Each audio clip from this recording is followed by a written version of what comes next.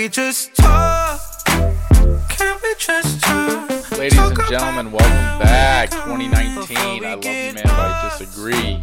My name is Scott Raylanew, here with my buddy Jacob Foreman. We're two guys trying to figure it out, talking politics. One a little bit more conservative, one a little bit more liberal, trying to find where we can meet in the middle, how we can make sense of this whole thing. Welcome back, Jacob. How you feeling, man? Hey, Scott. Good to be with you, man. Really glad to be back. 2019, new season, some new topics for us. Got a new landscape that we're working on, political landscape that is. I'm really glad to have our listeners back with us. Thanks so much for joining. Absolutely. And we want to kick off season 2. 2019, we're ramping up for 2020 election. Donald Trump's going to run again. That we know. 2020, right? He's big about Make America Great Again. And the Democratic field is a little bit split. There's an awful lot of them that are running for the nomination. We've got some household names, been in the game for a while, and we got some new players. So here today we're going to talk a little bit about who's running, what they're running on, how they stand up against each other, and then also how they're going to stand up when the time comes against the incumbent, which is always a little bit of a boost, President Donald Trump. Absolutely, Scott. And I'll be talking some about, as the more liberal side of this equation, some about my take on the candidates, not all of them, and touching on what it is that I'm proud of for what they're doing, the ideas they're bringing forth, what they're representing.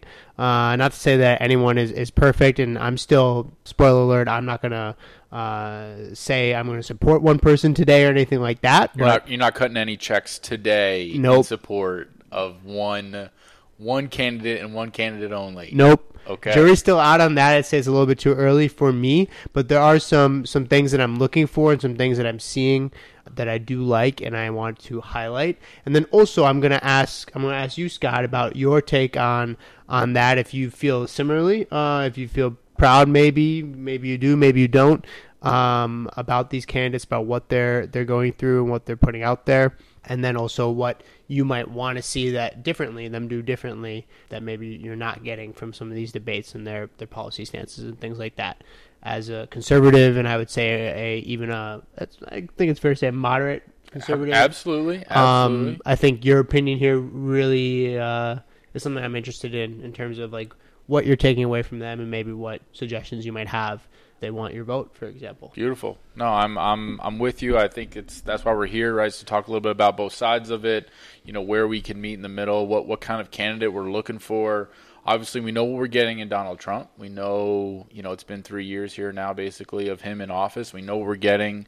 The hard stance, the rhetoric, the whole 9 yards.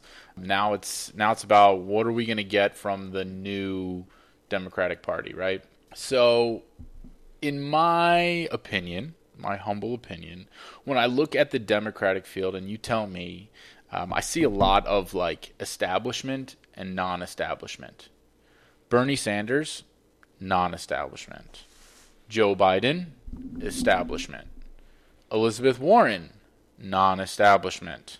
Kamala Harris, Beto O'Rourke. Mayor Pete, Cory Booker, establishment. These are people who have been in office that they want to work within the system. I think in the first debate, we heard Joe Biden very emphatically say, I don't need to upset the entire system. I can work within this current system and make it better for all Americans. And then you have candidates like Bernie Sanders, who ran a very successful 2016 campaign on, let's shake this up. Let's get a new system in place. Let's really turn this upside down. Elizabeth Warren very similarly has said, hey, let's turn this on its head. Let's figure out a new way to help American families. And Joe Biden, Beto O'Rourke, they've been in the House. They've made their way. They know how to use the political machine, if you will, to turn about the things that they want. Agree? Disagree? Yeah, I think that's fair enough. And some of the things that I'm proud of, and you mentioned Elizabeth Warren, I'm going to get some other people too. But some of the things I'm proud of regarding Elizabeth Warren is she's focusing in on her plans, right? She's saying, I have a plan for that. That's something that she mentions a lot. And one of her plans that I thought stuck out to me is affordable childcare. And she has a pretty comprehensive plan about how to bring down the cost of childcare. Right now, it can go as high as 36% of household income. According to her website, it says 9 to 36% of household income is spent on childcare. It's expensive for folks.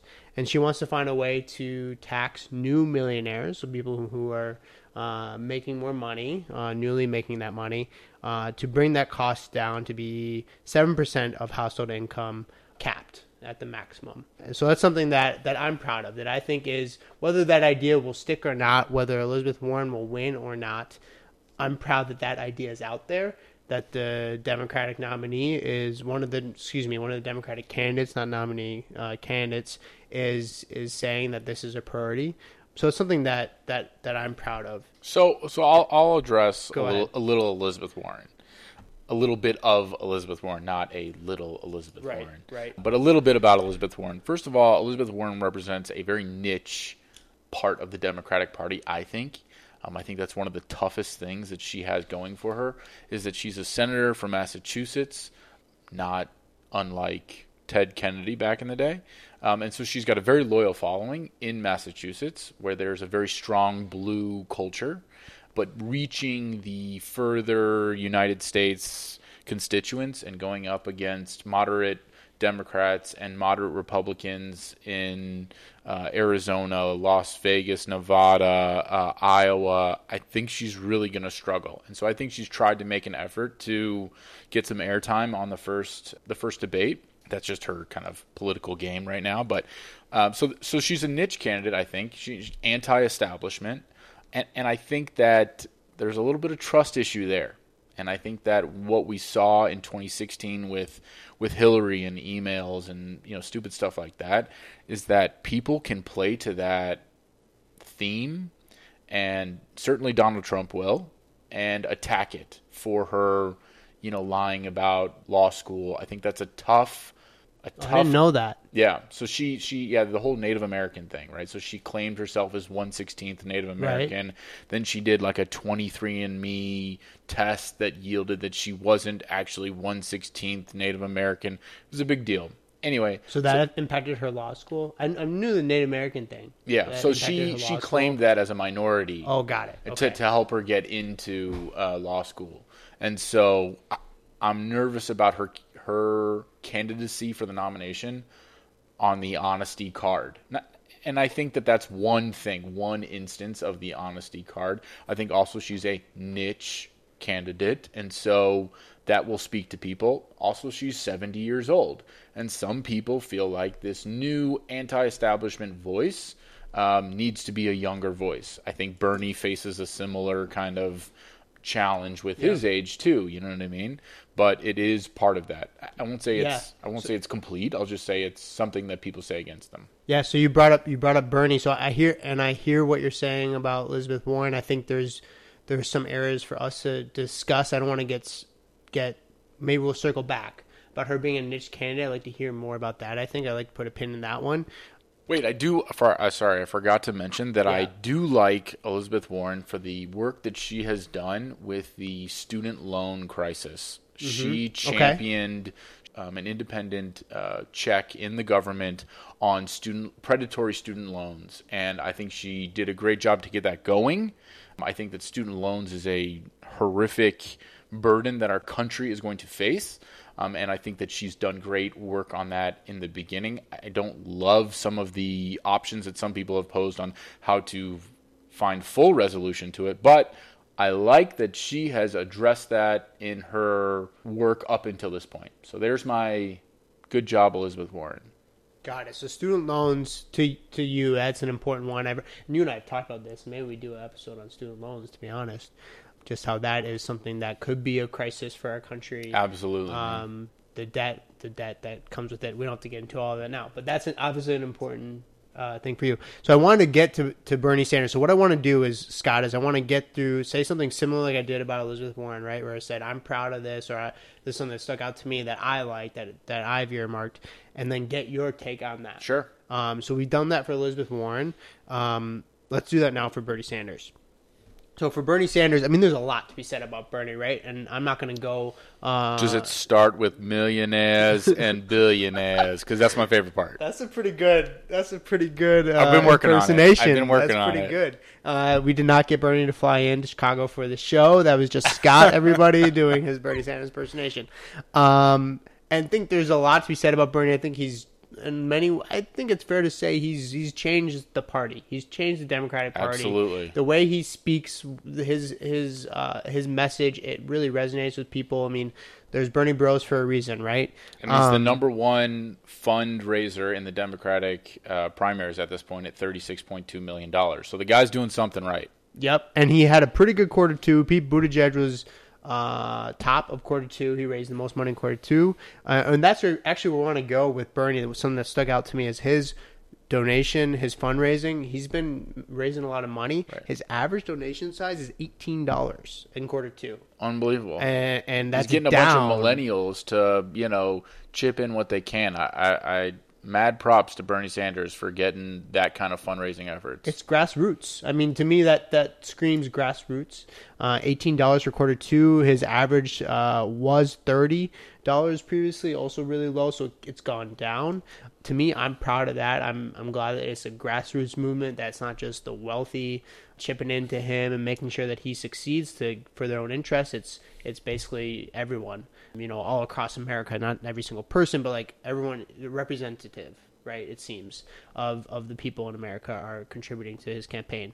So something that I'm proud of, and I guess wanted your response to that and your take kind of on. No, I love that. I love that in principle, right? I love that we have candidates who are reaching people and getting small amounts of donations that show support, right? Because it shouldn't be this heavily dominated. And again, we could probably have an episode on political fundraising and how that works and how just crazy that is, because the way some corporations can influence nominees is just nuts. But anyway, no, I that makes me happy. I mean, I think that was one of the things about Obama's run is that they were saying that he was getting donations just in the tens of dollars and $20s of dollars, and that was a huge part to his success. I think that Bernie, again, is this anti-establishment candidate. Now you'll also hear that, hey, Donald Trump was anti-establishment. Hell, the Republican Party pushed as hard as they could for the Jeb Bush and the John Kasich to represent them in 2016, and for whatever reason, people didn't take to it. The Democrats in 2016 went to the establishment, which was Hillary Clinton, and the Republicans were the ones who did not go to the establishment. They're the one who went anti-establishment Donald Trump. So, is it time for a swing the other way? Is it time for the Democrats to finally pick their anti-establishment nominee? Perhaps. I think he's going to have a tough time in swing states because I think his anti-establishment policy will not speak to moderate Republicans. And that's the toughest part, because moderate Republicans care about fiscal policy, and they are less strict as like right-wingers on social policy. And so when you have an anti-establishment candidate on the Democratic side preaching higher taxes, everything like that, that's a quick way to get moderate Republicans to say, no, thank you. That's how I feel about Bernie. Taxes, man. Money. Yeah. People don't want to part with their money. And I get it. Because honestly, I'm saving money on the new tax laws. People care about that. All right, what else you got for me? All right, here we go. Biden. So he's the front runner still, right? He's Obama's guy. I think that's one of his main platforms is that, hey, I'm Obama's guy. And Democrats, darling, the prodigal son, returns, right? As they begged him to come and run in 2016, he wouldn't do it. Now here he is in 2020, and they're hitching their wagon to the establishment is hitching their wagon to Joe Biden, no doubt about it. Right. So one of the things I like about Joe Biden, and I'd say of the three that I talked about, so I'm not going to endorse anyone. I actually like Biden the least. Personally. Which is funny because I was going to say he's the one guy that I'd be like, I could go Okay, with Joe so Biden maybe- on the Democratic Party because I know what I'm going to get. But I'll let you keep going. So, and we should talk about that maybe more. But what I'm proud of Biden is that recently he's come out with his healthcare plan, and this is something that you and I talked about. I think it was back in episode 1 or 2 of this podcast. We talked about healthcare and talked about Obamacare. And one of the points that I made, I remember, was, we haven't been able to tinker with Obamacare. We haven't been able to update it. We haven't been able to really make additions such as a public option, which is something that you and I have talked about as well. And Biden has basically said, look, I want to keep Obamacare. I'm Obama's guy. I want to build on what he did. Through and through. He's consistent with that for sure. And I want to add a public option. That's basically his healthcare plan in a nutshell. Private and public. Exactly. Private option, keep it. Public option, make that available. Hey, listen, I'm okay with it. I think that there are people that are benefiting from a public option, from a from a state funded. I think that the toughest part is getting the Blue Cross Blue Shields of the world to honor public options. That's kind of the toughest linchpin, right? Is you've got some states that now only have one provider, one service provider of a health plan. And so this marketplace, this public marketplace we talked about, it has really fallen to the wayside. And that's the toughest argument about a public option. But am I in principle pro finding an option for families of lower socioeconomic status to have an option? Yeah, I'm for it. I've come around to that. But Joe Biden, he's the big dog. But he got bit.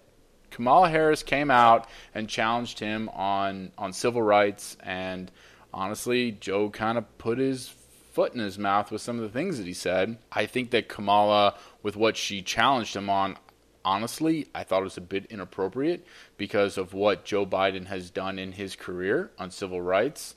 I thought that it was not warranted. I don't want to say that she's playing the race card, but I think that it was an opportunity for her to challenge him on something. I think he has ground to stand on. You know what I mean? He was the vice president for the first black president in the United States. I think there has been no better champion for Barack Obama's administration than Joe Biden. And so to challenge him on that, I thought was a little bit uncalled for. Honestly, I was surprised that Barack Obama didn't come out and say, hey, Joe's a good guy. Joe's not a racist. So I was a little bit surprised about that, honestly. But Kamala's made a name for herself, and more than just that, right? As a lawyer, a DA in San Francisco, California junior senator, she knows what she's doing. I'm glad you mentioned Kamala Harris. For this next one, the thing that I'm proud of, I'm going to put her and Pete Buttigieg together because Buttigieg is also a top runner here. Diversity, right? So we have a large field, so we're going to get diversity regardless, but we have a black woman who's made a mark already on the campaign. We have a gay man, Pete Buttigieg. He's also young, so we'll give that for former military man, mayor of South Bend, Indiana, a more Republican kind of conservative state. So he's got some things going for him in terms of appeal to different demographics in the country. So I think he's got some good things going for him. He's raising some money. He's not afraid to challenge some people. Then again, he's raising some money from some larger funders. So that might kind of be his. It's different than Bernie, right? Where Bernie's, we talked about 18 per Bernie. person. He's way up there in terms of that but average donor. And then you've also got Cory Booker, a black man from New Jersey. Yep, of course. That former mayor of Newark. The guy knows his area. He knows his territory. He knows his city, his state. Who's also very compelling, smart. Went to Yale. Guy that knows his stuff. And so I think that we've got a lot of good options. And then it comes down to who's the best one to challenge, go toe to toe with President Trump's unorthodox antics. Yeah, and I've heard people say that Kamala Harris, because she is a prosecutor, she can prosecute Trump, that she'll be able to take him to task, kind of like how she did Biden. So Scott, I'm curious what it would take for you to, in your mind, to get Trump out of office. What would it take for this field of candidates to win Democratic votes? Yes, but win Republican votes, to win swing votes, to win because they're conservative votes. They're gonna need swing votes if they're gonna win this. And I think I might be looking at a swing voter. Fingers crossed. Who knows? A guy can only hope. What do you think it would take for you or someone like you to maybe think about getting Trump out of office? I think it's what does America need to hear from a Democratic nominee in their mind say, yeah, I'm going to vote for this person rather than give Trump 4 more years. And honestly, they need somebody that's strong, that's got a financial plan, got a fiscal plan for the country. That, and when I said strong, they've got to have a foreign policy background, or at least a vice president or somebody that they know has foreign policy experience. Those are the 2 most important things that people are going to care about in this one. I think that we've seen that the rhetoric, that the ethical rhetoric, that the moral values or speech that a candidate comes from the Republican side does not have as much effect on who somebody votes for as we thought might. And I think that's led to some of the division in our country right now. And so you can't bank on, well, they're a really good person, and when I think they need to be able to walk the walk. And I think that Donald Trump said, I'm going to sure as hell talk the talk, but he's shown I'm going to do what I said I was going to do. And so I'm looking for a Democratic nominee to come out that's strong, that knows their stuff, that's got people around them that convey confidence in the next 4 years of America's fiscal policy and foreign policy. That is what I'm looking for. And they're going to have to be ready to go against Donald Trump in these debates. And he don't play fair. He's going to go after what he thinks gives him an advantage, and the Democrats need to start thinking like that. Got it. Yeah, so strength, experience, foreign policy, which is something that's come up, I think, in the debates, but not as much as domestic stuff, I would say. And then, yeah, able to withstand Trump and all his meddling. Yeah, I mean, he is a master marketer. You know what I mean? I think he's done a fantastic job at his brand. Whether you like it, dislike it, agree, disagree, he has done a fantastic job at his brand. He is the only president that's had rallies after he's won the presidency. I mean, he just is all about make America great again. He's all about that brand, and that is what kept him his base. And he's just continued to plug at, honestly, a less than stellar Democratic Party over the past 3 years now, with a little bit of infighting, with a little bit of disorganization, and he's taken advantage. I think he's put his foot in his mouth a few times where he shouldn't have, if he'd just be quiet. But, you know, he is the guy he is, and he's going to say what he wants to say. And if the Democrats want to win in 2020, they've got to put forth somebody who conveys strength, who has experience, who knows the game, and is not afraid to go toe for toe, jab for jab, uppercut for uppercut with Donald Trump. Scott, I appreciate that feedback, that input. I hope we had some Democratic strategists, maybe they tuned in, they're listening to your thoughts, because you know what, there's a little bit of intel that we might need. Like I said, we're going to need some, or like you said, we're going to need some swing voters, some conservatives. So it's good perspective. Appreciate it. At this point, yep, I think it's time to revive an oldie but a goodie, a well actually that we started there in the first season, at the end of the first season, and I think you said you got one. So what's your well actually this week? Yes, and for anyone that's new, that's tuning in, a well actually is the way we like to end the episodes. It's the idea that sometimes things aren't always what they seem. That it might look one way and then kind of surprise you. It's like, oh, well, actually, it's like this. So sticking in with our theme here of the debates and our candidates, I don't know about you listeners out there, but sometimes I find myself thinking about global warming. It's not the most fun topic to think about, and ask myself, are we ever going to get our act together? Are we going to be able to figure this collective problem out? Kind of falls to the wayside when financial policy and foreign policy kind of takes the lead, right? Right, and also when, Donald Trump is president. I had to get that one in there. Just had to slide. Sticking that with the one in there. theme. Yeah, Sticking with man. the theme of the episode. But so my will actually is that listening to these debates, the two debates, the Democratic debates, global warming and climate change was top of mind. Some of the candidates are running just on that, right? Just to get more visibility to that. Some of the candidates, when asked what is the biggest threat in their mind, they said global warming.